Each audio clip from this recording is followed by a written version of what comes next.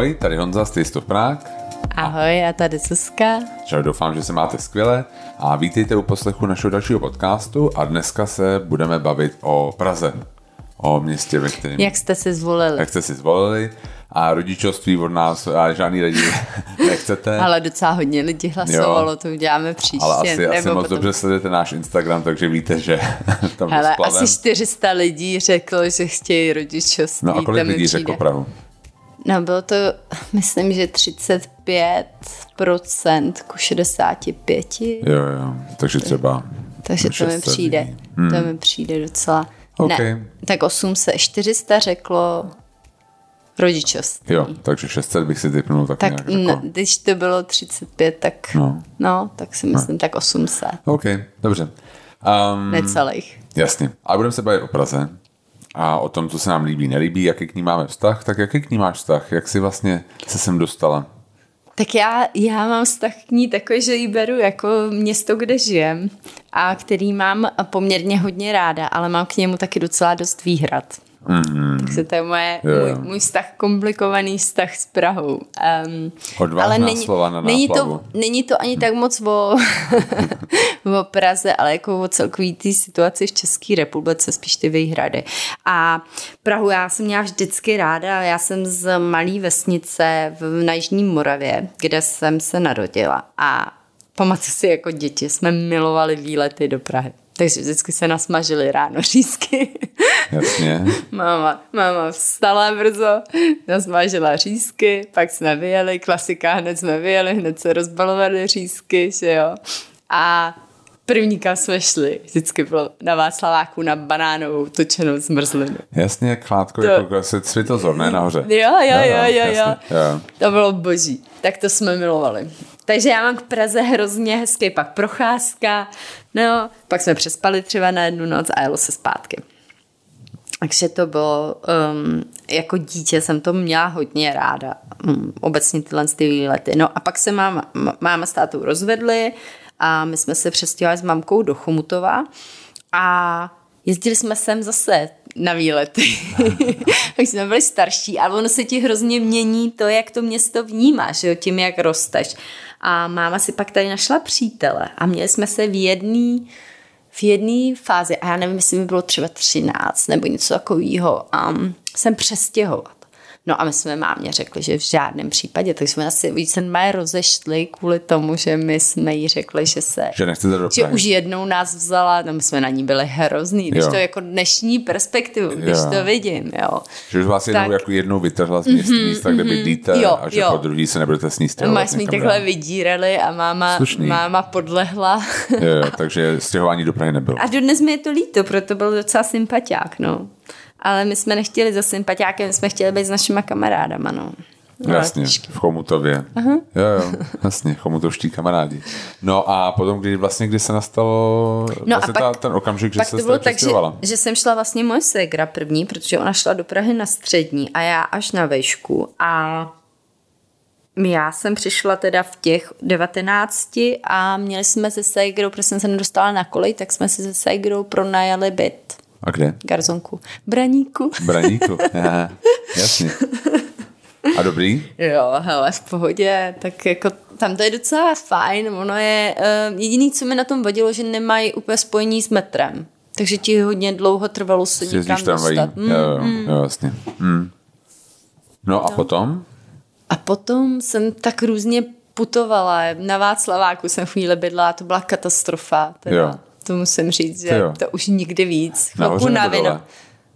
Hele, jak se jmenuje ta ulice, taková, to teď si nespomenu úplně, jak se to jmenuje, ale nahoře. Jo.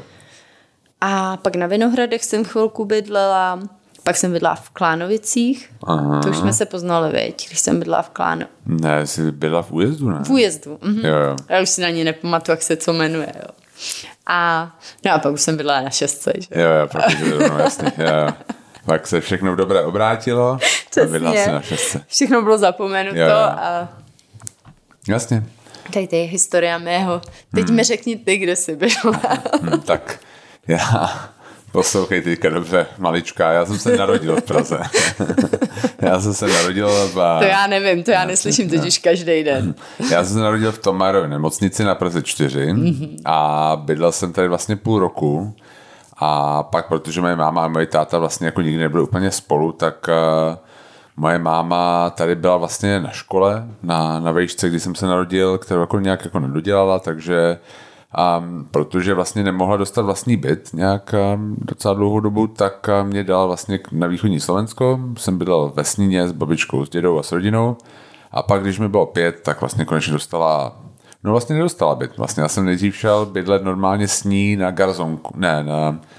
To nebyla garzonka, to je ubytovna. Jasně, na ubytovnu českých drah, československých drah tenkrát, a to bylo pod Spořilovem, mezi Spořilovem a Michlí, taková ta, já nevím, jestli někdy tam jako jedete, vlastně jezdí se teďka tam Burger King, jo, prostě tam u toho jsem si všiml, že prostě jezdíš jakoby na Bohdalec, voda Spořilová a tam nalevo je takový odstavný nádraží železniční a je tam taková ubytovna 2 budovy, jedna vyšší, jedna nižší, tak tam jsem bydlel rok, bylo to strašný.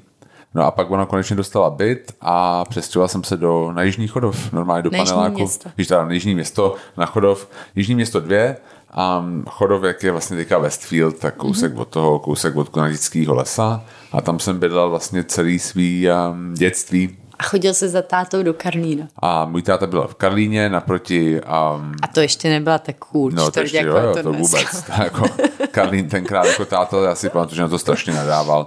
Můj táta jako bydlel naproti, jak se to jmenuje ta hospoda, v Křížíkově, naproti Slavní. Charleston? Ne, na Křížíkově, jaká byla na Z to začíná. Jak vlastně, to je jedno, prostě Křížíková 50 a pracoval v Olympiku v hotelu, jako hodně dlouho, takže jsme chodili přes invalidovnu, prostě k němu do práce a tak. A no nic, takže jsem znal tyhle čtvrti a potom vlastně, když nějak jako ve 20 letech jsem se přestěhoval vlastně asi na Letnou, protože jsem tam sdílel po babičce jako byt vlastně, takže jsem bydlel jaký oko. No a potom jsme našli vlastně ten byt na 6. u Piškova náměstí a tady bydlíme teďka my spolu dohromady. Už krásných 12 let asi, ne? No, takže vlastně já jsem putoval nějakýma čtvrťma od periferie přes víc centrum po zase, ne periferie, ani jsme pořád docela v centru. To je centrum. To je totální centrum. Tě, co to říkáš? No, takže tak, já jsem Prahu vždycky měl rád, ale vždycky to bylo moje vlastně rodné město od 5 let a jako jsem tady žil celou dobu, takže to prostě takhle vnímám. No. Chtěl ses někdy odstěhovat někam jinam? V České republice? Jako dřív ne. Teďka si to jako umím představit, jak máme jako rodinu, máme dítě, ale vlastně mě tady na 6 jako skoro nic nechybí. Já si to neumím představit, že bych šla do nějakého menšího města. Ne? Tak ty Brno. To víš, že já nejsem. No jo, tak když tam jsme, tak je to super, ale jsou věci, které se mi na Brně hodně líbí versus Praha, ale asi ne. A myslím si, že ty taky ne, že říkáš, sice máme dítě, ale do jaký doby by to pro něj bylo lepší. Jo? Pak budeš chtít dobrý školy a ty jsou většinou ve městě. Tady v Praze. Jasně. Jo. A jako já jsem tady spokojený. Jako 6 my bydlíme na Praze 6, Bubenči, a blízko kousek od Puškova náměstí. A musím říct, že já jsem tady chtěl bydlet docela dlouho. Už když jsem bydlel na Letní, tak vlastně jsem se pokukoval po téhle oblasti, protože já jako musím přiznat, že když jsem chodil na výšku, tak já jsem se strašně blbě učil doma. Jo, prostě vždycky bylo, když bylo zkouškový, já jsem se nemohl učit, protože cokoliv bylo mě jako vyrušilo z toho. Jo. Já jsem měl perfektně naklezíno během zkouškového období, jako já bych dělal cokoliv jiného, než se učil. Tak co já jsem vlastně dělal, je, že já jsem si vypsal velmi podrobné poznámky a pak jsem je vzal a chodil jsem. Prostě jsem chodil se učit a řekl jsem si, jako hele, půjdu do Stromovky a než dojdu právě do Dubenče, budu mě tohle. A než dojdu tamhle, tak budou mě tohle. A právě mě se nejvíc líbilo právě tady, kde bydlíme. Jo, že to byla prostě jako nejhezčí čtvrť pro mě. Široký ulice, spousta stromů. Vlastně začíná už tady taková ta volnější zástavba ve smyslu těch vilek, jak jsou tady ty různé ambasády. Takže vlastně to není Je to super, je to kousek do Stromovky, hodně zelený, je tady klid, taky když přijedou lidi z vesnice od nás, tak jsou nadšení, jak v té Praze může být klid. Je to takový maloměsto, mám pocit, že člověk může být v teplákách jakoby do večerky. Mám ráda, že se znáš se sousedama, což mi přijde, že není úplně v každý čtvrti tady. To mi přijde skvělý. Je pravda, že my chodíme třeba do toho kafematu si hodně dát kafe. Ale máš hodně míst takovejhle. Se podívej tady, my tam sice nechodíme, ale jak se to jmenuje na rohu, ta hospoda, kam chodí Honza zhodnotit den. Jo. Ne ty, ale náš kamarád Honza. A tam vidíš, jak sedí u stolu ty sousedi, jo. Každý den ty tam nechodí za jídlem, protože to jídlo je tam velmi průměrný, ale opravdu tam chodí ty lidi za tím pivem a prostě si pokecat se sousedama. Je to pravda, že to je hodně sousedský. Vlastně vidím, že tady takový, máme ještě nějakou vinárnu, takovou ty sudovky tam jako rozlívají a taky mám pocit, že tam jsou pořád ty samý lidi. Jo, jako má takovou jako sousedskou atmosféru, takový malo město, opravdu. No, jo. Takže to se nám líbí tady. Mně se líbí vlastně to, že se tady dá nějak jakoby... Je tady čisto. Je tady čisto. Víc než třeba na 7, kterou máme kousek. Tak, jo. Určitě se dá zaparkovat, protože zase ta hustota, to osídlení jako poměrně nízká, vzhledem k tomu, že my vlastně další blok už jsou právě ty velky, takže vlastně tam tolik lidí jako nebydlí. Pravda. A jako líbí se mi, že tady je prostě takový jeden policajt městský, který tady chodí, už ho tady znám vlastně jako od té doby, co tady bydlím, že jo, vlastně jako, že ho znáš, vlastně je to fakt takový jako maloměstský a je tady klid v noci, jako že to není nic jako šílenýho. Co mně se nelíbí tady, jako jestli bych měl nějakou výtku k tomu, že to asi právě, že tady jako docela klid v té noci, že tady nejsou žádný, že tady nejsou žádný bary a tohle. Ne, to nám jako trochu vadilo, když jsme neměli ještě Jonáška, že člověk chce třeba jít ven někam na večeři, nebo to, zrovna dneska nám někdo psal, jestli jsme z Karlína a si říká, nejsme, jenom tam jezdíme na jídlo. Jo, že tady moc není takových míst dobrých na dobrý jídlo a dobrý pití večer, ale je tady spousta skvělých obchodů teda s jídlem. Jo, i s takovým jako v úvozovkách exotickým, že je to vlastně a z hlediska čtvrtí je tahle poměrně docela dost kosmopolitní, vzhledem k tomu, že jsou tady ty ambasády. Já musím říct, že vlastně je hezký, že jak se říká, že některé město nespí, Bubeneč teda totálně spí.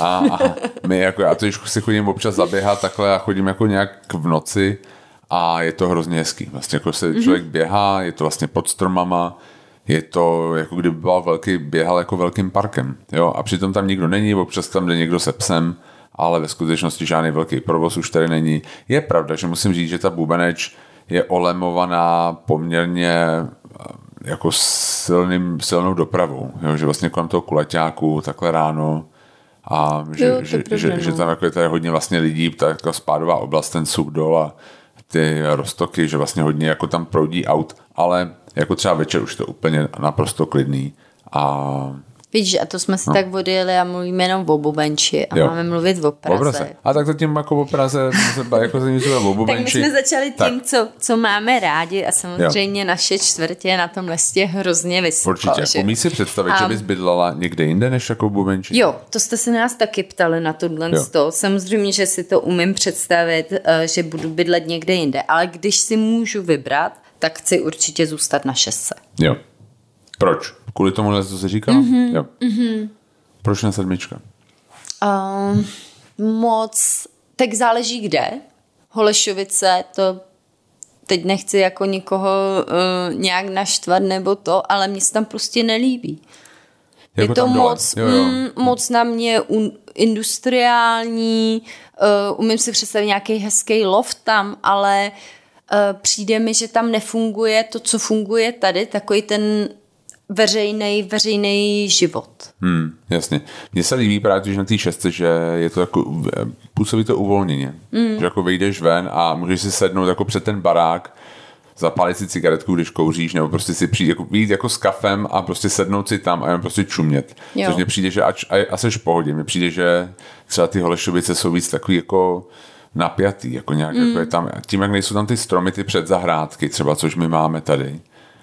Tak to není prostě takový. Letnou já mám hodně ráda, ale tam mi přijde zase špinavá. Jako v porovnání s tady. A je pravda s Českou, jo, je pravda, že je to takový trošku špinavější. Ale zase je pravda, že když seš na Letní, tak nepotřebuješ za ničem jet. Jo, jako to my. určitě ne. Jo, třeba my potřebujeme jako odjet za ničím. Hele, tak jako třeba bydlet ve Šmerelce nebo prostě tam v Čechovce, to je sen, že jo, to jsou nádherný ulice a je ti asi jedno, jestli bydlíš na 6 nebo na 7 zrovna v té chvíli. Jo, tam u té Stromovky, tam ta část ty Letní úplně vždycky máš i v každé čtvrti nebo v každé té části máš hezčí ulice, že jo, a vošklivější ulice. No a co Vinohrady? Jako ještě chci říct, dneska já jsem byla v Café Hrnek a vedle mě seděli 2 kluci a povídali si, hledali byt, jo. A to se nedalo, já neposlouchám normálně cizí rozhovory, ale to se nedalo tohle přeslechnout. A ten jeden říká, no hele kámo, ale já prostě nevím, já na Žižkov nemůžu jít. To je, jak kdyby si začínal celý od znova. Bydlí teď na 7, potřebuje se někam stěhovat a takhle jako... Tak a Žižkov prostě ne. Odsoudil Žižkov. To je hrozný. To jo, no. No, ale tak jako řekni si sám, čel bys na Žižkov, má to úplně jiný vibe. Má, jo, určitě. Jo. Taky záleží asi kde na Žižkově. Jo. No. Ale co třeba Vinohrady? Tak jsou krásný, že jo. Tam bys mohla bydlet? Hele, já bych mohla bydlet i na tom Žižkově, to není jako, mohla bych bydlet kdekoliv, ale spíš jde o to, kde se mi to v téhle chvíli líbí a kde chci být. Jo. A díky bohu mám štěstí, že si to můžu vybrat. Jo. Já mám musím se přiznat, že mám podobný pocit, možná je to, já tam nebydlím, jo, takže my to známe všechny ty poslední čtvrtiny z nějakého jako krátkých pobytů že tam jdeme. Jo, ale mám podobný pocit, jako mám tady na 6, mám jako z Bršovic. Tak jako, že vlastně to hodně sousedský. Chápu, co říkáš, jo. Hodně taky jako zpomalený oproti tomu centru. Možná horší dopravní dostupnost, jakože musíš nějakou tramvají na metro. Jako co mě napadne, jo, proč třeba ne, ty mínusy, kdybych řekla. A třeba máš tam Grébovku, máš tam prostě, jakoby, je tam spousta zeleně, zároveň to nejsou Vinohrady, které mě přijde, jsou jako hustě zabydlený z nějakého důvodu, mám jako takový pocit. Jo, takže jako třeba já si jako mám představit, že ty Vršovice jsou fakt pěkný, ale je pravda, že tam dojíždí docela díl. No. A jako ty vrchní Vršovice, ne asi ty spodní, úplně u Bohemky, to už mě přijde taky trošku jako ne špinavý, ale ne tak jako nejde tam tolik zeleně, mám pocit, ale nevím. No. Ono taky je potřeba říct, že v každé fázi toho života potřebuješ něco jiného, nebo se ti líbí něco jiného. Jo, že asi než jsme měli Jonáška, tak nám to tady taky přišlo hrozně nudný a chtěli jsme spíš na tu 7 nebo něco takového. Teď zase preferujeme tohle. Jo, určitě. No a když si vezmeme Prahu obecně, tak co jsou nějaké věci, když máme jako trošku cestujeme rádi, tak co se ti jako líbí a nelíbí na Praze jako v tak kontextu ostatních? Jeden z hrozně velkých plusů, který si podle mě lidi tady často neuvědomují, jak hrozně bezpečná Praha je. To mi přijde, že to bereme jako samozřejmost a předpokládáme to i v jiných městech, kam jedeme. A tak to vůbec není, no.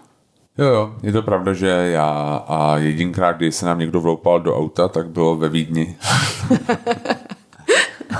Ano. A ještě úplně jako nejhloupějším způsobem, pamatuješ, to bylo strašný. Jo, to bylo strašný.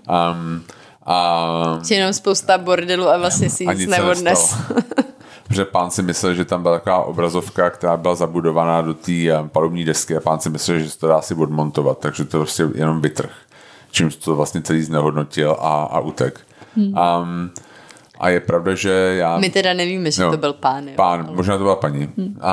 A potom je pravda, že nás nějak jakoby loupežně přepadli zase jako v Paříži a ne v Praze. Jo, je to pravda, je to hrozně bezpečné město. Jak já říkám, já běhám prostě v parku o půlnoci a cítím se naprosto bezpečně. Na ty průměrný počet vražd ve městech velkých a v hlavních městech. Tak jsme na tom dobře. Jsme na tom hodně dobře. Jo. A skoro všechno je domestic violence. Jo, že je to jako domácí násilí, ale ne na ulici. No, je to tak. Mně se líbí vlastně, že možná to je s tím spojený, že tak jako obecně nemáme tak velkou rozkolísanost těch příjmů, že nemáme takovou velkou chudobu v Praze, aby ty lidi museli jakoby vyloženě loupit a tak. Co mně se líbí je, že že Praha má čtvrti, které jsou jako identifikovatelné, že každá ta čtvrť je trochu jiná. Já mám ten problém trochu v Paříži, kde občas jako jdeme a říkám si, hele, tady už jsme byli. A pak jako já ti říkám, Honzi, tady jsem byli a já mám déjà vu a nebo jsme tady byli a ty mi řekneš, ne, Zuzkou, tady je jenom všechno stejný prostě. Je pravda, že ta Paříž zašel nějaký velký boom prostě v nějaký době asi a mám prostě pocit, že opravdu ty růžky, prostě jako ty ulice vypadají hrozně stejně všude. Jo. A to je pravda, že Praha je prostě, to je důležitý taky říct, že Praha je nádherná. Opravdu, jak nikdy nebyla zničená, tak ty vidíš různý ty epochy architektonický, jak se stavěla a Jo, je to tak, že vlastně to je mix, jako eklektický mix různých architektonických stylů a období. Jako klasika vlastně Karlův most, kdy máš jako barokní sochy na gotickém mostě, to je vlastně jenom v Praze, mám pocit, nebo ne? Vlastně já takhle... jako si myslím, že že máš takovýhle mix, proto je tak populární u těch filmařů. Jo, a ne, jako máš ten vlastně, já mám pocit, že ta střední Evropa nebo ta Praha a má za sebou nějakou poměrně bouřlivou historii a ta se jako skvěle otiskla v Praze zejména do té architektury, že tady máš všechno vlastně úplně od nějakých počátků od románského stylu až po brutalismus a všechno je to tak jako, je to vedle sebe a je to vlastně hrozně zajímavý. Jo. Co mně se ještě líbí je, že mám pocit, že zatím, i když se to asi bude měnit, a vlastně nemáme nějak čtvrti, které byly definovaný příjmově. Že ve spoustě čtvrtí, a kteří by měli být bohatý, stále žijou lidi, kteří bohatý úplně jakoby nejsou. A že to není takhle nějak jako exkluzivní ty čtvrti. Že na Hanspalce žijou úplně normální lidi, na Babě žijou úplně normální lidi. Na Ořechovce, ale tohle je otázka času, se obávám. No asi jo, ale jako zatím to máme takhle, že vlastně když řeknu, já bydlím na Ořechovce, tak to vlastně a priori nemusí znamenat, že jsem nějak strašně bohatý. To je pravda. Jo. To když řekneš v Londýně, většinou, když žiju v Notting Hillu, tak prostě to znamená, že prostě máš prachy. Jo, to samý, jakýkoliv americký město řekneš, žiju v Bel Air, tak prostě to znamená, že máš prachy a že je to skoro jako gated community, což u nás vlastně takhle jako nefunguje. Úplně není. Jo. Já vím, že já jsem žil v Americe v Houstonu, a to je obří město a ono skoro nemá veřejnou dopravu. A oni měli jako stavit nějak metro a normálně ty bohatý lidi to nějak zavetovali, protože oni nechtěli jako tu mobilitu těch lidí, nechtěli, aby jim tam jezdili ty chudí lidi. Jako je to šílený, ale prostě je tak to prostě jako v některých městech funguje, ale u nás v Praze to takhle jako vůbec není. Jo. To je další věc, kterou my máme hodně dobrou, je veřejnou dopravu. Jo, jasně, určitě. Naše veřejná doprava je strašně hlavně levná. Levná, čistá, fakt jako, lidi si stěžují, že tam máme bezdomovce sem tam, ale jako já si říkám, ještě, dobře, je to hrůza, v zimě, beru to, ale jsou města, kde je opravdu špína v MHD. Jo, že vlastně člověk má pocit, že se musí celý jako umýt v nějakým antibakteriálním gelu. Jo, je pravda, že to funguje, máte tam dobrá návaznost. Myslím si, co by mohlo být lepší, co třeba oproti Berlínu nemáme tak dobrý taková návaznost na tu dráhu. No jasně, to máme hrozný, jako co se týká třeba dopravu z letiště a hlavně rychlovlaky do Berlína, do metropolí jiných. Jo. To není úplně jako, to asi jakoby problém celé země, není to jenom problém Prahy, ale vlastně Praha není nějaký velký úzel nějakých rychlodrah. Jo, ale bylo by to fajn. Super. No. Jo. No ale jinak prostě ta MHD je prostě úplně super. Jako funguje to skvěle, jako na Cčku, já vím, když na to jižní město to ve špičce jezdí každých 50 vteřin, nebo tak to je jedno za druhým, je to jako fakt obrovský přenos lidí a vlastně to funguje, málo kdy to spadne. Já vím, že vždycky jsme v Londýně, tak člověk zaplatí 2,70 za jízdu a pak prostě je tam vždycky nějakou suspension of service on Hammersmith, nebo 2,70, když jedeš v jedné zóně, jo. Když krosuješ zóny, tak platíš mnohem víc a je to opravdu šílený, zastavěj se a nikdo ti nic neřekne, co se děje. No jo, jasně, takže jako vlastně to funguje to dobře. No. Jo. To máme super. A mně se hodně líbí i, jak je Praha zelená. Kolik parků máme, velkých, i lesů, krásných parků, jako lesů. Že člověk může i z toho města vyjít do přírody. A zároveň je ve městě. A zároveň je a doveze ho tam městská doprava. A mně se líbí na Praze, že jako její topografie. Jo? Že to není placatý jako Vídeň, pardon, jako vůči Vídni, ale zároveň to nejsou prostě pohody smrti jako v Istanbulu nebo v San Francisku nebo v Lisabonu taky někdy. Že to je jako až jako moc kopcovatý, že to prostě každý člověk i prostě, který není úplně fit, tak jako ty kopce dá. Ale přitom máš výhled. Jo? Že se prostě můžeš někam vyjít nahoru a podíváš se dolů a je to krásný. Což třeba v té Vídni jako mám pocit, že úplně není. A my to máme a je to prostě tak akurát. Jako myslím si, že kdyby to bylo jako už o trošku vyšší, tak už to bude jako problém. Ale zároveň je to pravda, je to že super. Petřín, parukářka, všechno tohle je krásný. Teď jak si byl hrát ten tenis, to bylo úplně úžasný. Italský a člověk se koukne prostě přes ty kurty a vidí ten hrad, ale zároveň vystoupat do italský, to není žádná nadmořská výška, jo. To vlastně nepotřebuje žádný náčiní, ani nějaký... A ty jsi jel autem. No, já jsem jel autem a vidíš, a dali jsme to. Jo, zvládli jsme to a s tím autem, jo, že prostě to nejsou žádný velký atletický výkony, ale zároveň to skýtá možnost krásných pohledů a výhledů. Takže ta topografie právě si myslím perfektní. We nailed it. Jo, já mám ještě hodně, co oceňuji, je čistota. I když jsem říkala, že na té 7 je trošku bordílek v porovnání s tou 6, tak celkově Praha vyzní hodně čistě. A musím říct, že to je i věc, kterou naši hosti na prohlídkách hodně často zmiňují, že jsou překvapení, jak čisto tady je. Že jsou tady koše na hodně místech, který bývají vysypaný. Samozřejmě, že jsou někdy přeplněný, ale jo. A když třeba po Novém roce je party, tak opravdu ráno už je to uklizený, když jdete, já nevím, v 8 se projít. Já jsem jednou si pamatuju, to už jako roky, jo, třeba 20 let jsem byl z nějakého důvodu na 1.1. v 6 ráno v Mekáči na Václaváku a čekal jsem tam na něco, vůbec nevím, co to bylo, ale pamatuju si, že tam bylo už skoro čisto, že tam prostě byly strašně moc lidí a už 6 ráno to byl tam hrozný bordel, ale vlastně to hnedka okamžitě šlo pryč a do těch 8, jak říkáš, to bylo pryč. Jo, bylo to super. Jo, právě hrozně čistá, všichni to zmiňují naši hosti. Jo. Že i to metro je krásný, vlastně dá se říct. Člověk tam je a prostě tam jako nejsou tam odpadky. Jo.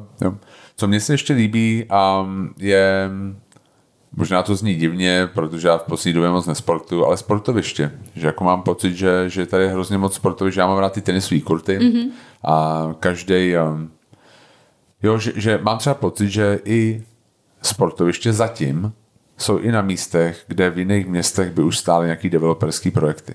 Jako doteď jako existují nějaké jako proluky v uvozovkách v Praze, který na hrozně drahých místech vlastně je pár tenisových kurtů. A taková nějaká malá klubovnička, já to prostě úplně miluju, ty klubovny tenisových kurtů, kde jsou taky vždycky většinou to vypadá jako nějaká trumpská osada, mně přijde jako ty klubovny, ale vlastně má to strašný kouzlo, je to prostě z první republiky, je to z dřevěný, stlučený dohromady, ale je to vlastně hrozně kouzelný. A to se mi líbí. Mám takový pocit, že to dlouho nevydrží, že vlastně třeba, jak jsi říkala, jak jsi zmiňovala ty kurty v italský, tak ty taky mají teďka nějak zaniknout a má tam být nějaký developerský projekt, ale zatím je to krásný a každá čtvrť má vlastní třeba jako kurty nebo prostě spousta jiných jako sportovišť. Já třeba hraju v Hanspalku vlastně s kamarádama a to je taky vlastně se hraje na spoustě různých místech po Praze a mohly by tam být byty, mohly by tam být parkoviště, mohly by tam být obchodní centra, ale jsou tam prostě normálně sportoviště, což mě se líbí. To určitě, no. Co se ti nelíbí? Máš nějaký ještě další výhrady? Tak úplně asi zásadní pro mě by byl jako nějaký lepší rozvoj veřejného prostoru. Přijde mi, že tady se moc, to mi třeba v Brně přijde mnohem lepší, jo, tato věc, to je jako, abych zmínila třeba, jak jsem říkala, že některý Brno má plusový body. Přijde mi, že tady se to nepodporuje moc, pořád. Jako myslíš, že třeba, že tady málo pěších zón v centru? Jako celkově, aby to město bylo pro lidi. Já si třeba pamatuju, že když jsme byli v Tokiu, tak vlastně na té Ginze, kde jsme bydleli, což byla taková velká obchodní třída, tak ta byla v neděli zavřená. Prostě bylo zavřeno a byla tam prostě plná lidí, udělala se z toho pěší zóna, nazdar. A my jsme na to koukali a jako nedokázali jsme jako věřit svým vlastním očím. To je pravda, no. A bylo to úplně takové super. Takové obří město zavře jednu z hlavních ulic. No vlastně, ale já si pamatuju, že vlastně ještě zavřeli, pamatuješ, zavřeli takový ten okruh. Tam byl vlastně takový jako okruh kolem toho paláce a tam normálně všichni běhali. Jo. Jakože, že se z toho udělal jako běžící okruh, já nevím, kolik to mohlo mít, třeba dohromady kolem dokola 2-5 kilometrů, to je jedno. Ale prostě bylo to zavřený pro auta a normálně tam lidi běhali, mohli si tam jakoby a hodně jako běhali. Vím, že to bylo hodně využívaný, že to vypadalo jako maraton, ale nebyl to maraton, normálně se tam jako běhalo rekreačně. A to u nás není. U nás se jako zavřelo před Smetana Q ten jeden pruh a jako bylo to pro ně jako velký vítězství, ale přijde mi to málo. Je hodně velký náš problém, si myslím, Prahy. A myslím si, že místní lidi to vzdali. Prostě bojovat o to centrum a že se jako tak to přenechalo. Ono s tím covidem se to trošku samozřejmě změnilo, jo. A že se to trošku přenechalo turistům. Že tak tam budou ty turistické věci a přitom si myslím, že v tom centru by mohli koexistovat, to je vždycky nejlepší, když někam jedeme a jdeme někam, kde jsou i místní. Ty turisty taky nebaví být jenom na turistický a mít tam jenom turistický atrakce. Jasně. Já mám pocit, že třeba oproti tomu Brno, já samozřejmě chápu, že to Brno je menší, jako to centrum třeba, ale jako neumíme využít ten prostor. Já si třeba pamatuju, na Malostranský bylo strašně dlouho parkoviště pro poslance v podstatě a vlastně někdo tam ještě měl se zrušit, ty poslanci byli proti tomu, já vím, že jeden poslanec úplně absurdně říkal, že to tam vlastně jako tomu sluší, tomu parkovišti, jako plná jako blábol. A bylo to zrušený to několik let a mám pocit, že je taky jako nevyužitý, že tam je prostě nějaký jako 2 food trucky nějaký, ale prostě vlastně je to furt jako parkoviště. Neumí tam přilákat ty lidi. A přijde mi, že to je další problém, který jako Praha má, je strašná byrokracie a nedostatečná podpora nějakých malých podnikatelů a lidí, kteří něco chtějí dělat. Jo? Že lidi mají třeba nápad, jak by to mohli oživit a chtějí to udělat.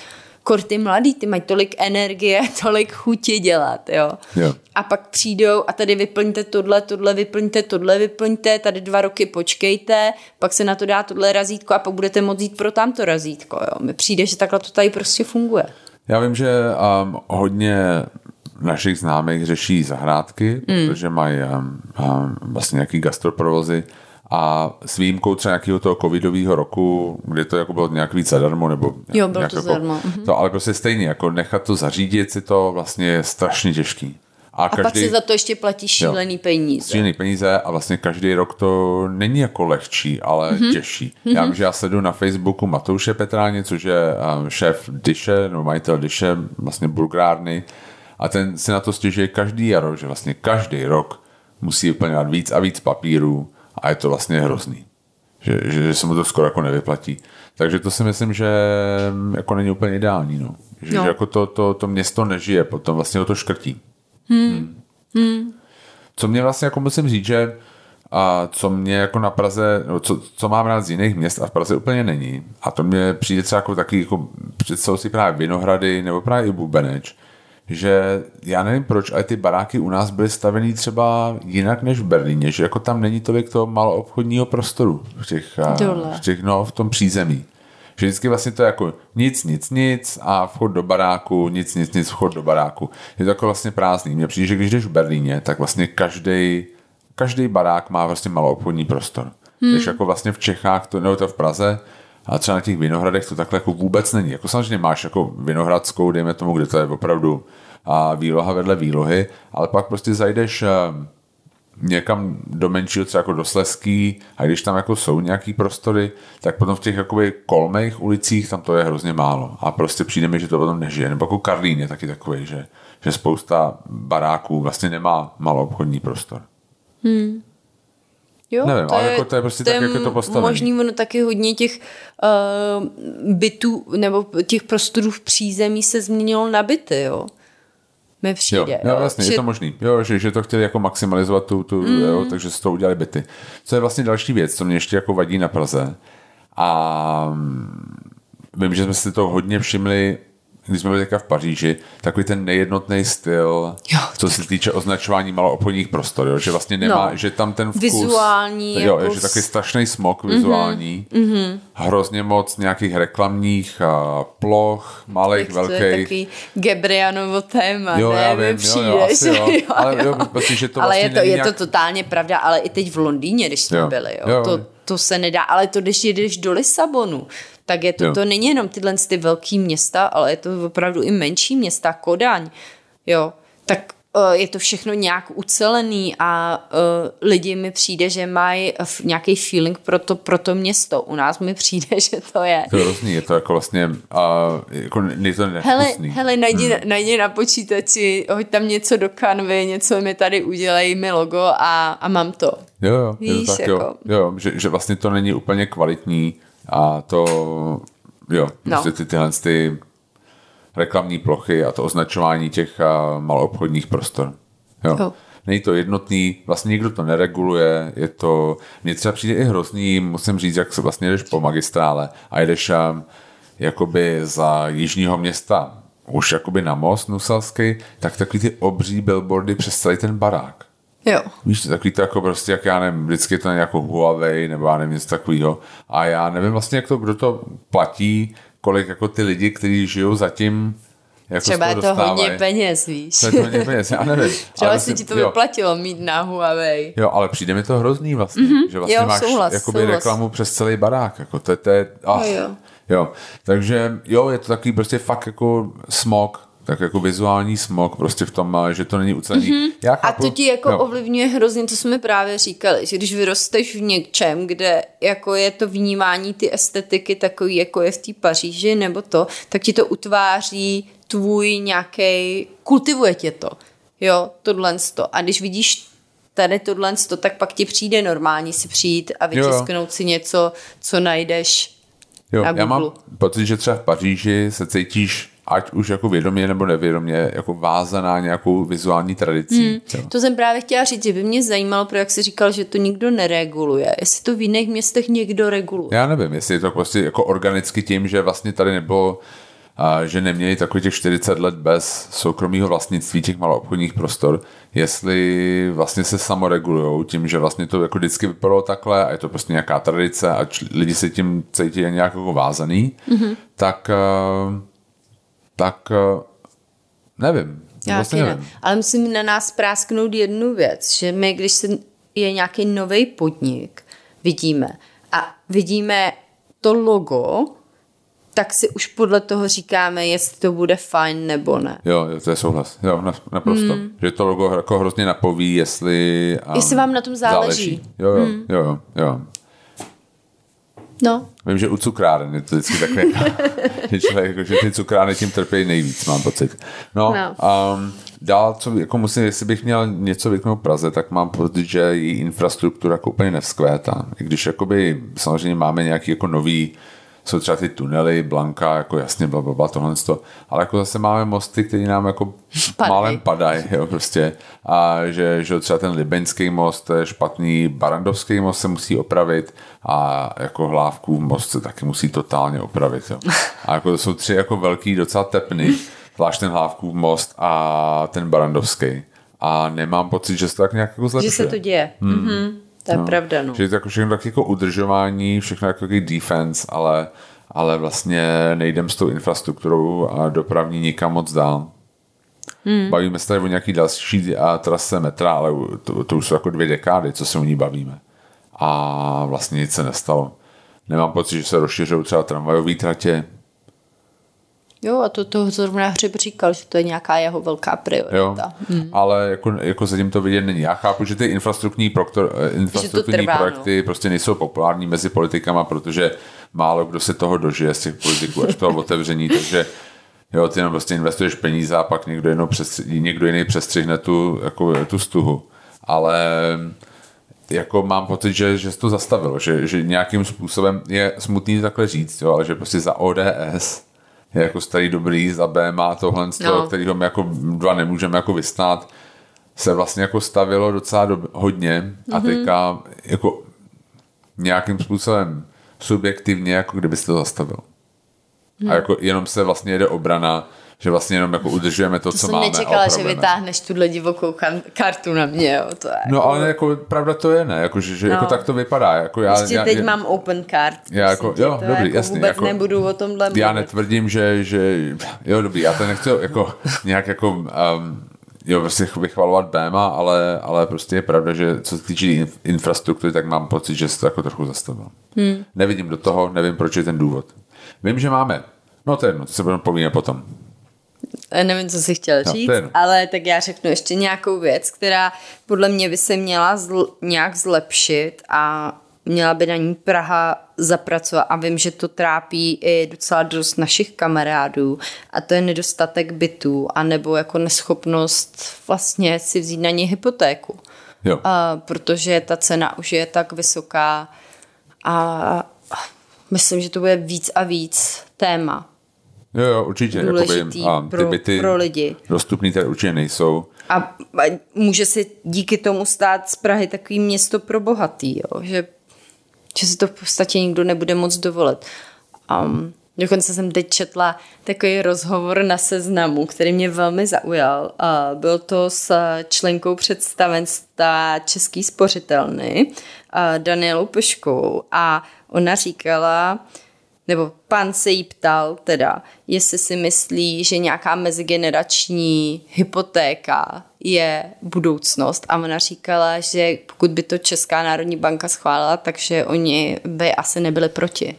Takže by si vzal hypotéku, že by jí doplatil Jonášek. Hezky se uč, Jonášku, protože máš tady... To mi přijde šílený, jo. To je otázka, jestli větší budoucnost není v pronajímání. No. Každopádně problém to je a Česká republika je vlastně Srbsko a Česká republika, že jo, vydělávají nejdýl na byt, abyste ho vlastnili. Jo. Což taky není úplně skvělej obrázek. Jasně. Jo, ty byty jsou problém, budou problém.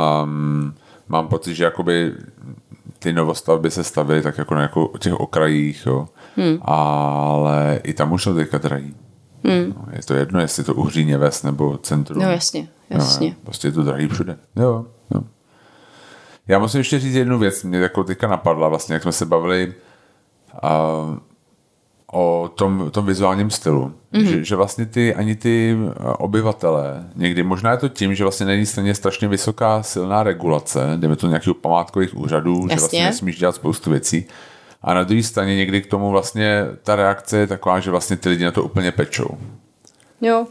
Jo, že jako třeba já vím, že u nás mám ještě byt na Letný, prostě který je nějak jako památkově chráněný, je to nějaký funkcionalistický barák. Všichni mají prostě dveře ze slonové kosti a teďka 2 partaje mají dveře prostě, které jsou jako jiný, jo? Že jako vypadají jinak a prostě mně přijde, že vlastně si říkám, jako, že jim to jako nevadí.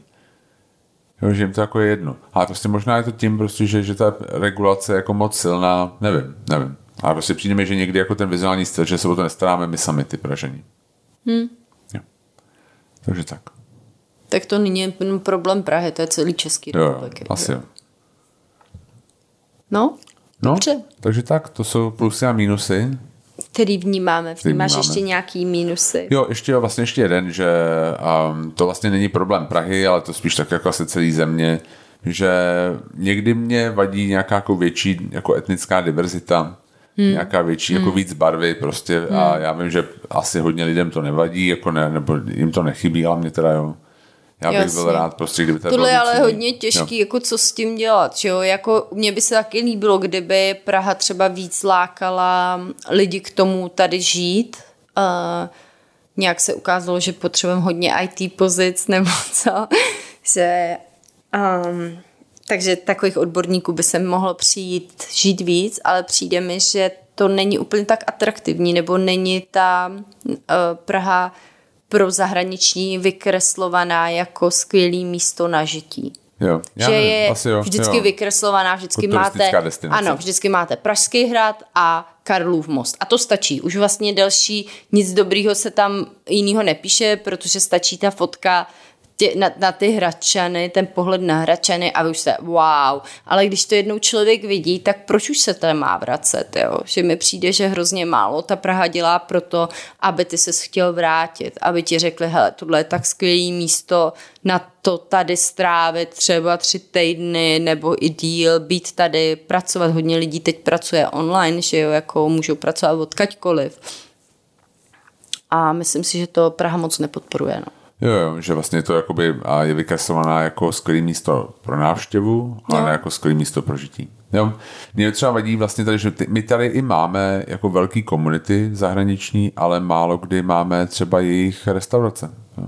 Že třeba tady není pořádná slovenská restaurace, tady vlastně není, čekal bych, že tady bude víc ukrajinských restaurací. Jo. A vlastně to není, a já nevím, čím to je vlastně tím, že ty komunity, které tady žijou, vlastně nemají tuhle ambici, nebo je to tím, že vlastně ty podnikatelské ambice nejsou podporované, když třeba nemáš český pas. Já jako vlastně nevím, nevidím do toho,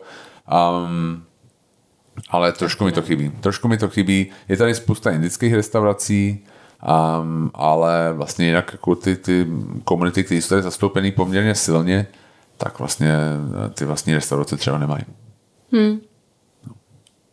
Vietnamský, no tak to je jediná, to samozřejmě, o tom jako se nebavím, to určitě.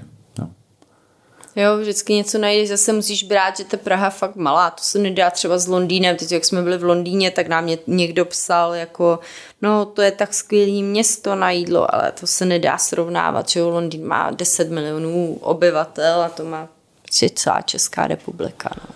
Jasně. Takže ještě něco plusy, minusy, nebo...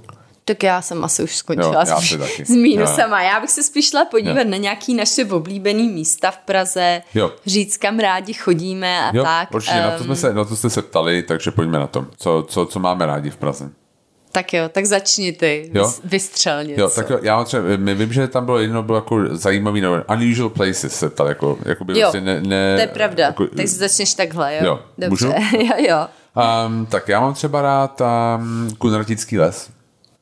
Protože jsem tam vyrost. Jasně. A hodně jsme tam chodili se školou. Chodil jsi na houby? Chodil jsem na houby a mám prostě pocit, že to je jako fakt kus jako lesa v Praze s turistickýma značkami, s takovým tím označením, vlastně, že tam máš ty červený značky tohle, máš tam taky ty šipky a u Krále Václava 4. prostě 2 kilometry, tohle. Je to jako, není to obří, ale pro dítě, když jsem byl dítě, tak to pro mě to připadalo, že to jako naprosto obří les. Ale je to maličký, ale je to prostě hrozně hezký. A je to hnedka jako fakt člověk jako vejde a jsou tam mufloni a jo, vlastně jako datel tam jako ťuká. Vlastně je to úplně fakt normální les a to si myslím, že jako ještě navíc že je to uprostřed sídlišť. To je fakt ze všech stran obklopený sídlištěma v podstatě. Ty Kunratice tam vlastně jsou, to je taková vesnice, jo. Ale jo, je to prostě, jsou tam sídliště taky na druhé straně a je to fakt jako les. A to nepřijde jako, že je docela jako unikátní, jako v takovém velkém městě, jako je Praha. Mít les. Jako les, přesně. A není to jediný les, je jich jako víc, že v Praze. Určitě. Takže tak, to je moje první unusual place. A já mám hřbitovy. Jo. Já mám hodně ráda hřbitov Holešovice a pak mám hodně ráda Olšanský hřbitovy, to je taky super. Mně se vždycky líbí, jaký ticho tam je. Člověk se tak sklidní, když přijde na ten hřbitov. A myslím si, že to dělají i lidi, kteří jako vlastně ani nevědí, že se sklidňujou. Jo, jako vlastně chceš jako respektovat vlastně ty zemřelý. Jo, určitě. Jo, jako ten nový židovský hřbitov je krásný, ten vlastně na Letný, ten hřbitov Holešovice, ten je úplně super. Jo, určitě. Já jsem o něm ani do nedávna nevěděla. Jo, ale takže... jako fakt hezký, je taky jako uzoučkej, je takový maličkej, ale vlastně jako do kopce, je to fakt pěkný. Jo, souhlasím naprosto. To je příjemný, no. My i teda, i když jezdíme někam, tak většinou mám nějaký hřbitov zakroužkovaný, že se tam chci podívat. Jo, je to prostě zajímavý. Jo.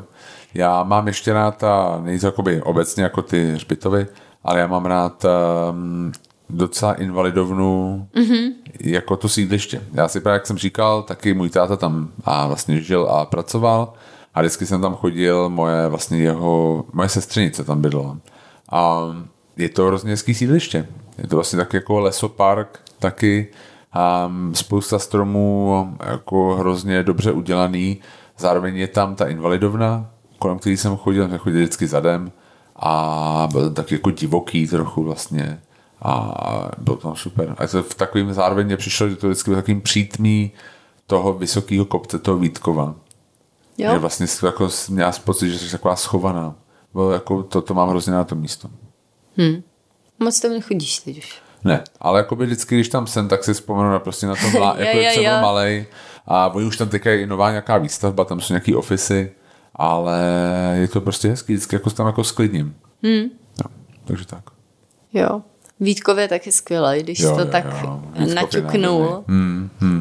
Já jsem právě byl jednou nedávno vlastně někde, jak je taková ta poslední ulice pod Vítkovem na Žižkovské straně. A ty taky jako hrozně zajímavý. Jo. Že vlastně jako, taky jako máš pocit, že jsi jako skrytá, je tam taková strašně malá, to mám rád hrozně na zahraničních městech a v Praze to moc není, takový ty malý pumpy.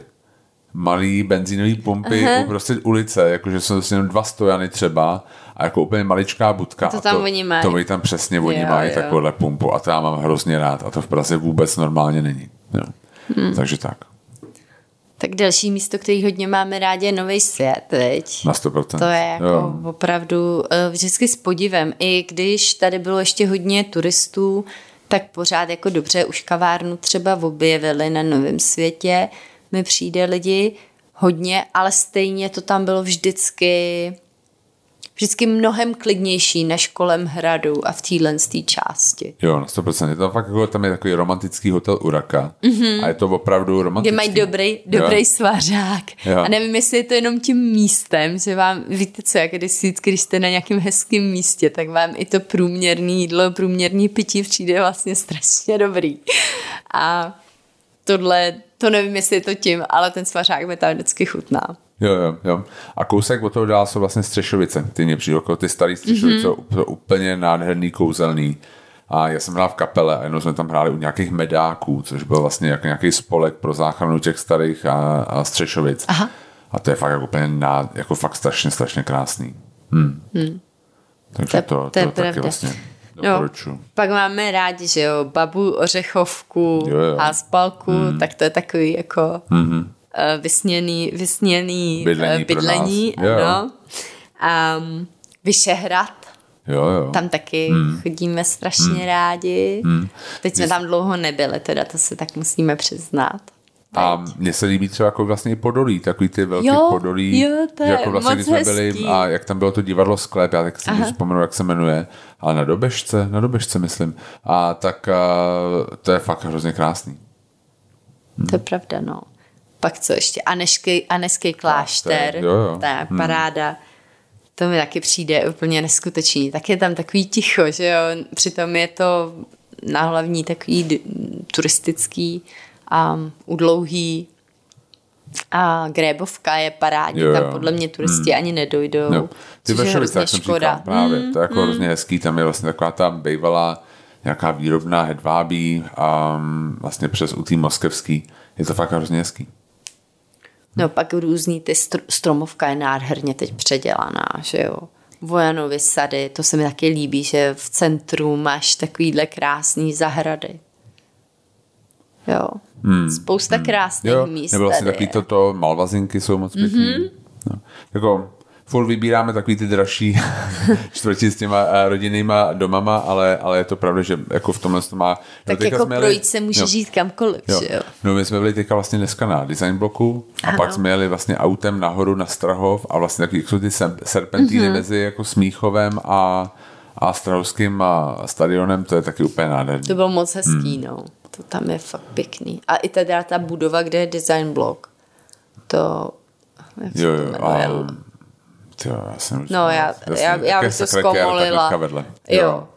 A tak je to teda hrozně, to doporučujem, jestli jste ještě nebyli, myslím, že to do neděle, buď do soboty nebo do neděle, ale je to moc hezký a mám ráda, kolik jako kreativních lidí tady je a to je fakt to hlavně moc úplně nádherný místo. Tam. Jo, prostě to je bývalý klášter nějaký, to fakt pěkný, takže určitě tam zajděte. No, tak to máme dál. Co tam máme dál? Pak asi vezmeme ty vaše otázky. My jsme některý teda zodpověděli v tom, jak jsme povídali, ale některý byli takový, že hodně vyčuhovali. Ty jídelní jsme teda dali pryč, to se omlouváme, protože to by bylo nadlouho a z toho uděláme pak nějaký jiný třeba díl. Ale ptali jste se třeba na obchody, kam rádi chodíme, kromě Nily. To mi přišlo výborný. A tak je jich spousta.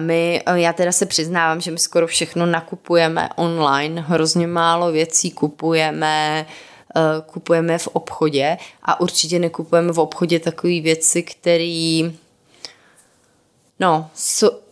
můžeme koupit, jsou zaměnitelný, jo. Takže my spíš, když jdeme do obchodu, tak jdeme do obchodu jakoby trošku za zážitkem, takže jako artisem máme hodně rádi ingredients, máme hodně rádi book therapy, máme hodně shop-up stories, že jo.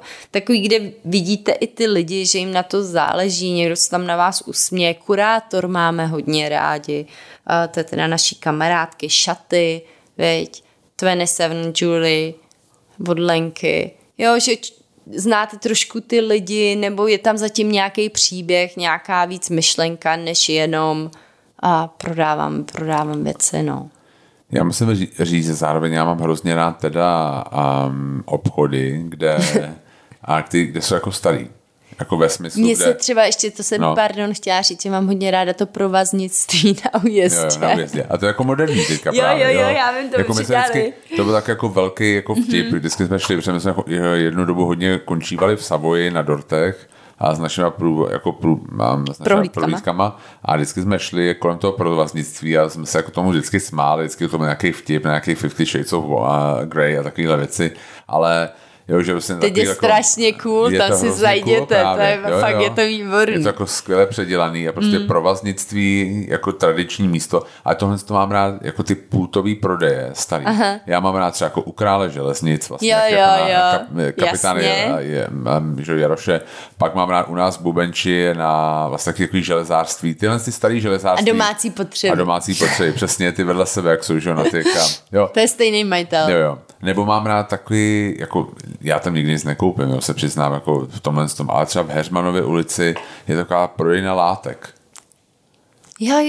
Víš co, a prostě tohle, že prostě já mám rád, když tam jako starší pánové nebo dámy prostě prodávají jako vlastně levný věci, ale jako kvalitní, asi nějakým způsobem doufám většinou a prostě nějaký, jo, že prostě má takový jistý kouzlo. Přijde mi, že jako ten cool retail, prostě kam normálně chodíme, to jsou mladí vlastně lidi, a kteří to prodávají, ale mám taky rád prostě místa, kde jsou jako starší lidi, kde to prodávají a jo, mám to prostě rád. No, já nesouhlasím s tím, že tam vždycky máš ty kvalitní věci. Jasně. Jo, jako třeba to železářství a ty domácí potřeby jsou super, jo, ale třeba ty látky, to není zase tak kvalitní. Jo, dobrý. Jo, tak... No, počkej, to není nikdy mi přijde, že to je taková, jako, že to chceš, víš, jako... Jo, že to tam jako sám posouvám, že přání mi oce myšlenky. Jasně, ale jako mám to rád, mám rád si to atmosféru. Ale chápu, co říkáš. Jo. Obchod s deskama nějaký máš rád. Jo, určitě, tak jako tam jsou, že jo, vlastně bylo to Fono a vlastně Jakiva Ostrovského, myslím. A jako u Supertrampu, tak to mám rád, potom Happy Feet, že bylo to malý v Lucerně, jako jich víc. Jo, takže, to je pravda. Jo, ale jo, já mám rád prostě viny, mám rád ty... Když jsi tak zmínil tu Lucernu, tak jsem ještě připomněl jednu věc, kterou já mám hodně ráda, jsou malý kina. Jo, to je pravda. V Lucerně, oko a tak dále, no, to je super.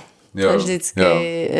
Světozor vlastně. Trošku tě bolí zadek, ale stejně je to super. Jo. Pak jste se nás ptali na sekáče. To vůbec nevím, proč jste se nás na to ptali, ale určitě nějaký sekáče známe. Tady ti předávám slovo a odcházím se napít. Tak třeba Lula Vintage, jo, to je hodně teď populární, to je naproti Nile na Vinohradech, je to moc fajn, takový LA styl mi přijde.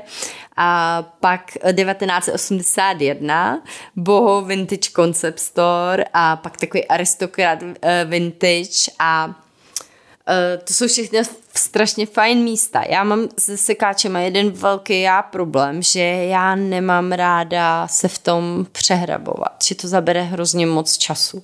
Takže to je můj takovej, proto třeba ta Lula Vintage je dobrá pro mě, protože oni už to mají předvybraný. Jo? Není to, že se v tom musím já, což některý lidi milujou. Ale pro mě, jak vidím, že tam budu muset být víc jak hodinu v tom obchodě, tak to není obchod, kde chci být. Jo, jasně. Jo, chápu. Hrabárna, to my nejsme. Ani v cizině, kde třeba jsou skvělí, někdo ti řekne, tam je skvělej sekáč. Já tam nikdy nic nenajdu, protože já nemám trpělivost, jo. Takže já vždycky začnu, jsem strašně nadšená a říkám si, hele, dneska fakt najdu něco skvělýho. A pak po 10 minutách už si říkám, do hajzlu, proč jsem sem chodila, to je jako vždycky, jo. A chci jít pryč jenom. Jo, takže sekáče, no. Je to, ale to třeba ta Lula Vintage je fajn, moc fajn. No, takže a pak jste se ještě ptali na eco-friendly Prague. Aha.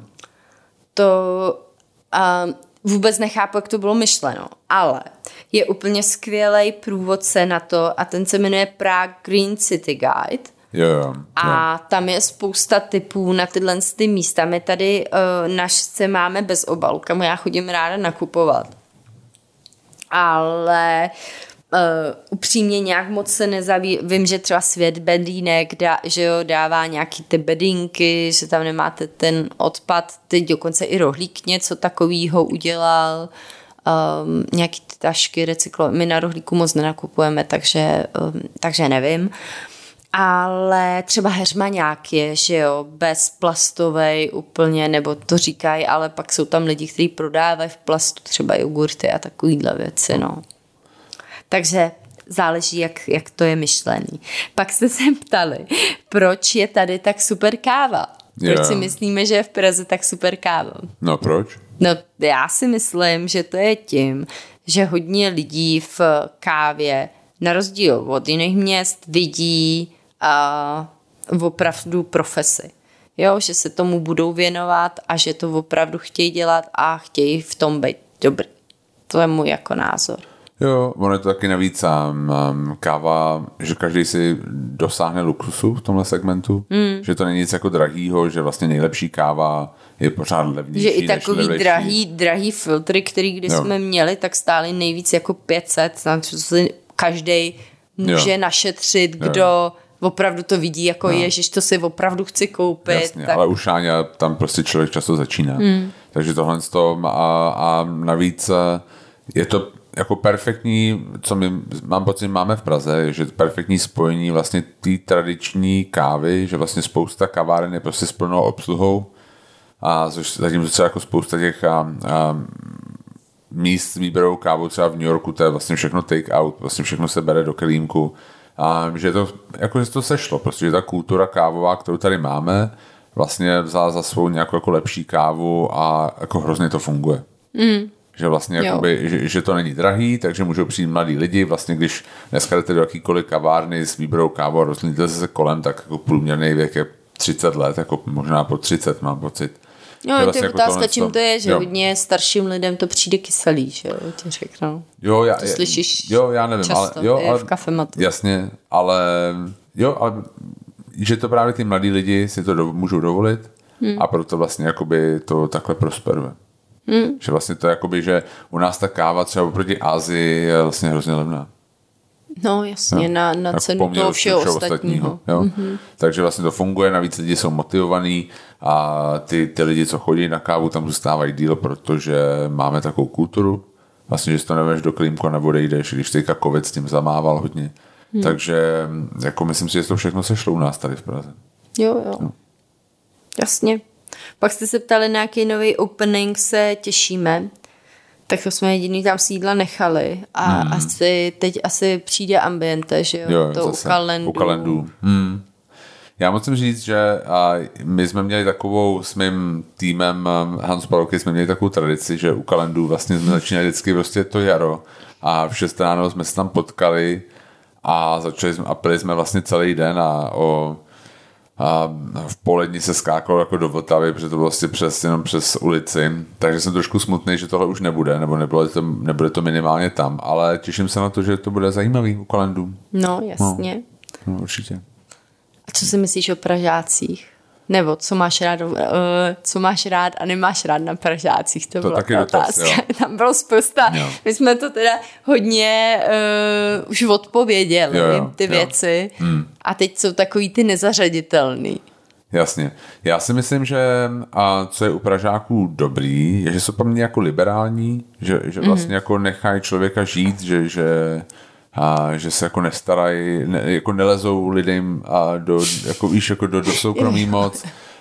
Tak záleží jak kdo, jo. Nenechají se, že třeba mám pocit, že jsou některé města, kde prostě máš nějaký sociální tlak třeba na to, abys nějak vypadala, abys nosila takovýhle makový hadry a tohle, abys nějakou self-image a mám prostě pocit, že v Praze je to hrozně casual město, kde vlastně se můžeš cítit dobře, vlastně, jakože nemusíš vůbec podléhat nějakým takovým tlakům, že to vlastně jedno, že lidi tě přijmou prostě takový jaký seš.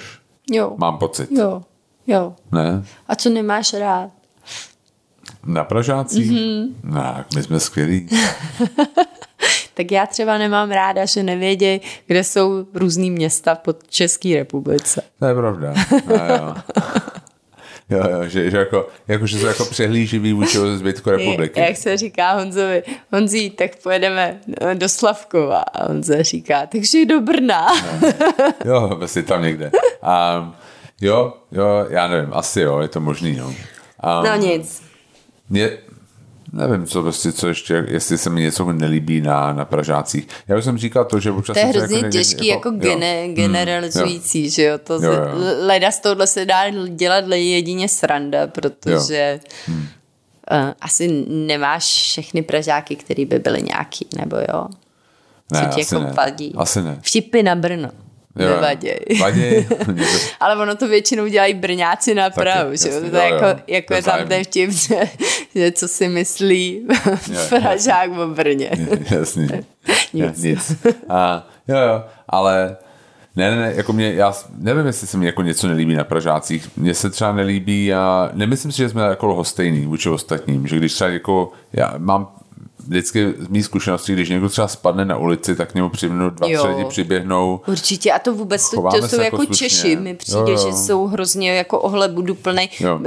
My si jako často si říkáme, no Češi takový makový tohle, ale třeba s těma anonymníma městama, jako je Londýn nebo New York, to je opravdu hodně si pomáháme tady, jo. Já třeba jdu s těžkým kufrem a vždycky se mě někdo zeptá, jestli nechci pomoct. Vždycky. Jo. Nebo s kočárkem, když jsem chodila, já si pamatuju, jak jsme byli v New Yorku s kočárkem a nikdo mi nikdy nepomohl, jo.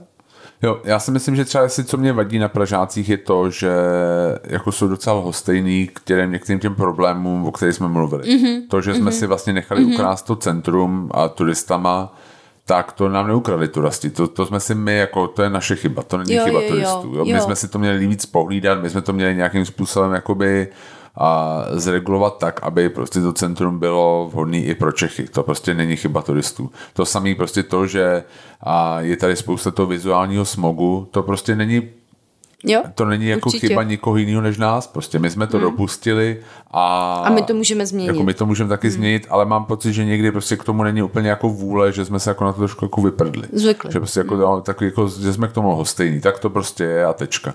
Takže jakoby někdy možná trochu víc jako v úvozovkách aktivismu by jako v dobrém slova smyslu by jako Pražanům nevadilo. Jo, určitě, no. Tak ještě tady byla otázka taková těžší. Jestli vnímáme změnu žití v Praze za současného primátora? To byla taková specifická otázka takového těžšího kalibru. Jo. Já to teda jako by moc nepocítila, ale tady je potřeba říct, že za A měl rok a půl, kdy člověk skoro nevycházel ven, takže ani nevím, to takhle jenom to. Ale mně přijde, že tady, jak jsou ty koalice, tak hrozně dlouho trvá, než se něco uvede v činnost, jo? Než něco někdo prosadí, co třeba i chce udělat. A já teda Hřiba určitě jsem za něj mnohem radši, než za paní Krynáčovou. A co se mi na něm líbí, já teda musím říct, že třeba jsem to nepocítila, a co se mi na něm líbí, je takový to jako jasný vymezení se tomu východu, že prostě nebudu tady se klanět před Moskvou, nebudu se klanět před Čínou, já jasně vím, kde chci být, kam chci jít a chci tady mít sebevědomý město, který je svobodný a ne někomu. Teď nevím, jak to říct slušně. jo, jasně. Jasně, chápu. Jo. A to se mi líbí taky. A jsem rád, že náš primátor je poměrně mladý a že mám pocit, že vlastně to myslí nějakým způsobem dobře, i když třeba ne vždycky souhlasím s tím, co si myslí, ale jako, že jako tam není vlastně nějaká skrytá agenda. Přesně jak jsi říkal, že se jako vymezí vůči tomu, že jako prozápadní, hodně jako liberální a mám si pocit, že vystupuje jako sebevědomě, my jsme prostě Praha a prostě jsme takový možná třeba nějak specifický vůči tomu zbytku republiky, to je prostě v pořádku, prostě takový to je, hlavní města takový prostě jsou a jako OK, ale co mám jako prostě pocit je, že někdy i ty nápady, které jsou dobrý, vlastně pak jako se strašně blbě exekujou. Jo, to je jasný.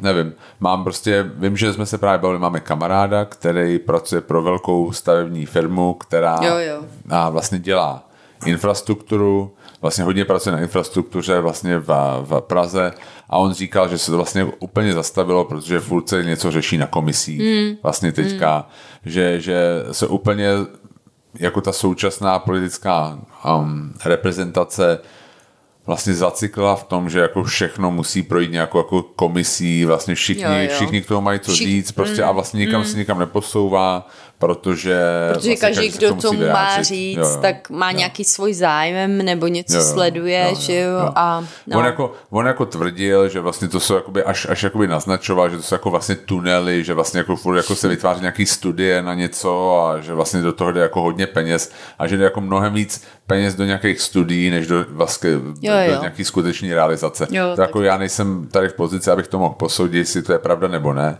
ale je pravda, že mám pocit, že to jako trošku tím jako směrem jakoby směřuje, no. Že jako vlastně ta realizace se posouvá, furt se něco jako hodnotí a jakoby nic toho není. No. A je to jako pocit, jako vlastně nedokážu to kvantifikovat, jenom spíš tohle. Nemám pocit, že by se něco jako hodně změnilo. Přijde mi, že i spousta jakoby slibů, který byly třeba jako lítačka, tohle si pamatuju, že jenom jsem slyšel nějakýho piráta o tom mluvit, že vlastně dneska už nepotřebuješ kartu, že by to všechno mělo být jako na kreditce, jo, nebo vlastně tak jak je to v Londýně teď. Teďka jsem byl v Londýně a vlastně normálně se stačí, nemusíte ani si kupovat Oyster kartu, ale když máte prostě v telefonu kartu. Tak to už chtěl ten že udělat tohle. Tak prostě jako tak to je, jako nahraný, prostě dá se to používat. U nás to pořád jako úplně jako takhle nejde a musíme mít furt nějakou speciální kartu na to, takže nevím. A vím, že jsem o tom slyšel Piráty mluvit už jakoby strašně dávno a nic z toho nebylo, takže takový pocit. Tak je tam zase otázka, kde to jako lehký v té koalici prostě posadit. Jasně, o tom jsem mluvila. No. Tak doufejme, že to zlepší. No. Ale jinak celkově bychom chtěli říct, že se nám tady žije hezky, že Praha je opravdu jako hezký místo na žití, když se to srovná i my teda nikdy nevídeme v těch žebříčkách, jak jsou ty žebříčky, skvělý místo na žití, tak nikdy tam Praha není, že jo. To jsou úplně jako zmatený žebříčky. Jo, teď mně vždycky přijde ta Vídeň, vždycky jak tam je tam Vídeň nahoře a já si říkám, proč jako je tohle tak vysoko. No, ale nám se tady žije dobře. A doufám, že vám taky, pokud jsme na něco zapomněli, tak nám dejte vědět a když jsme se nevyjádřili A děkujeme za poslech. Ano, doufám, děkujeme moc a mějte se krásně všichni. Jo? Ahoj. Čau, mějte se.